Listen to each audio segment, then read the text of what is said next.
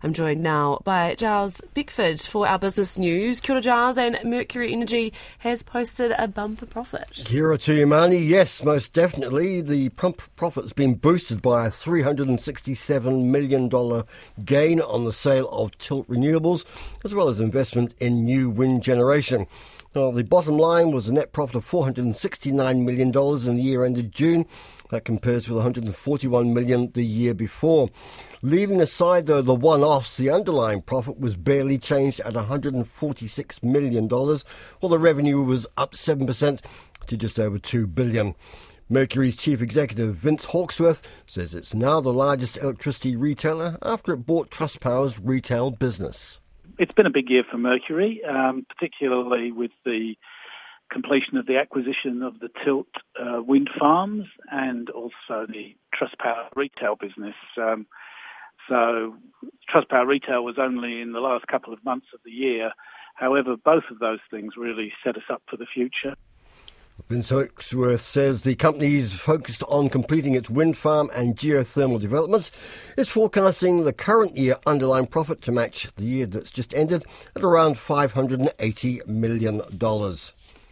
Another company to report this morning was rural services company PGG Wrightson, and it's got an upbeat view of its business and the broader farming sector after posting an improved full-year result.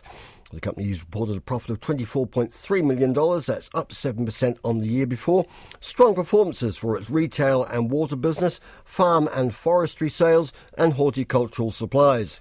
Its chief executive, Steve Guerin, says inflation's squeezing its margins and it's bearing extra costs by flying in and carrying extra inventory to get around supply chain challenges.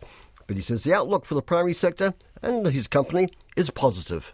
We continue to grow our market share. Commodity prices remain relatively strong from our customers' perspective.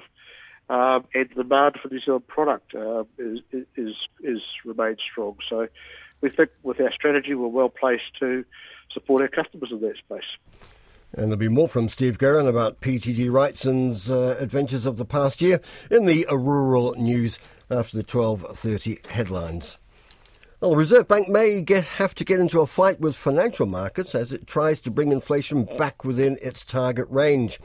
Westpac Bank economists say financial markets have been too hasty to price in reductions in the official cash rate as early as the second half of next year. Westpac's forecasting the OCR will peak at 4% by the end of this year and that it won't be cut until the second half of 2024 at the earliest. Its acting chief economist, Michael Gordon, says even though inflation looks like it's peaked, interest rates will need to stay high for some time. This is an area where the Reserve Bank might sort of need to pick a fight with financial markets. Markets, by their nature, are always trying to anticipate the next move that the Reserve Bank makes, and now they're getting to the stage where it's like, well, we're starting to see the end of rate hikes, so the next stage must be interest rate cuts. They're starting to factor those in sometime next year. I don't think the Reserve Bank would be sort of wanting to encourage that view. This is not simply a matter of old King Cole, isn't it, marching up the hill only to march straight back down again. This is about finding a setting for interest rates that will help to take the heat out of inflation, without requiring something more dramatic. Well, Michael Gordon expects inflation to fall to 5.1% by the end of the year. That's currently 7.3%. Westpac's also picking economic growth to slow to about 1.8% this year and be 2% next year, but no recession. And the Reserve Bank, of course, is reporting its latest monetary statement tomorrow.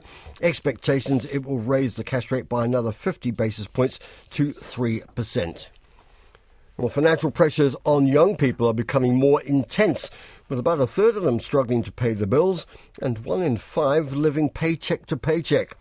Research by ASB shows 18 to 24-year-olds are 34% more likely to experience payment problems than the national average. A third have never had enough money to cover a single month's worth of expenses, as more than half of them have less than $1,000 in savings. ASB's General Manager for Personal Banking, Adam Boyd, says even small changes in budgeting and savings can make a big difference. Great example is sort of the Level Up podcast series that we've just launched. And so that's where 18 to 24-year-olds can hear from people their own age who have found out some sort of easy savings hacks, or how they've been able to sort of live on an amazing budget and still have like a fantastic life. And we've heard from sort of small business owners that are just starting out. Adam Boyd says the research indicates young people are keen to get ahead and understand that budgeting matters just as much as saving. Well, let's talk to Kyle Edmonds now from Jarden Securities on the way financial markets are performing today. Kia ora to you, Kyle. What's it looking like for the local share market?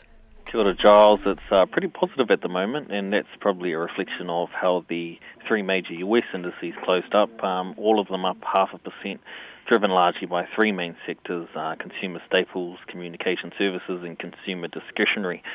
So far the market seemed to have liked the PGG Wrightson result, up 2 cents or 0.5% to $4.46, whilst the Mercury result hasn't really budged the share price, still flat at $6.54.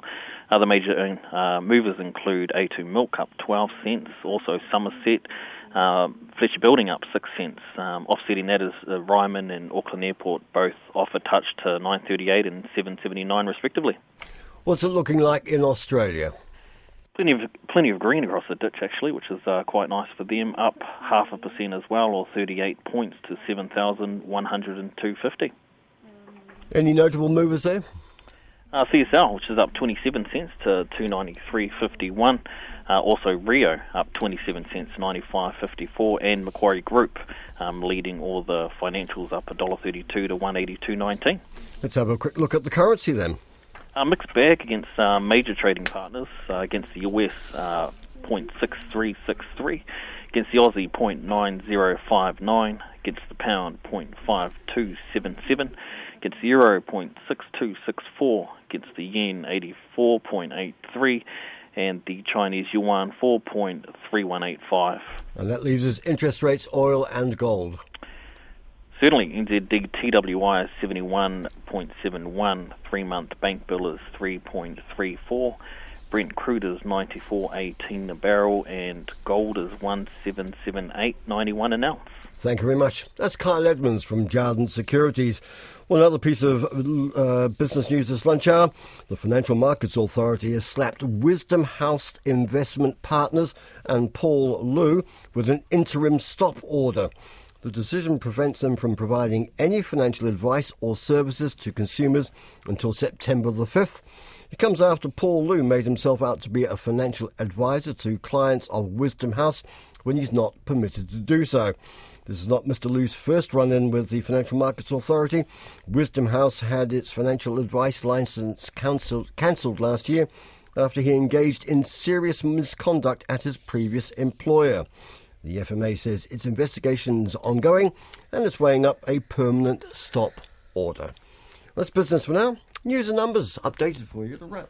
I should say updated for you at around 5:30 in Checkpoint. But for now, Marnie, that's business. Kia ora, Giles.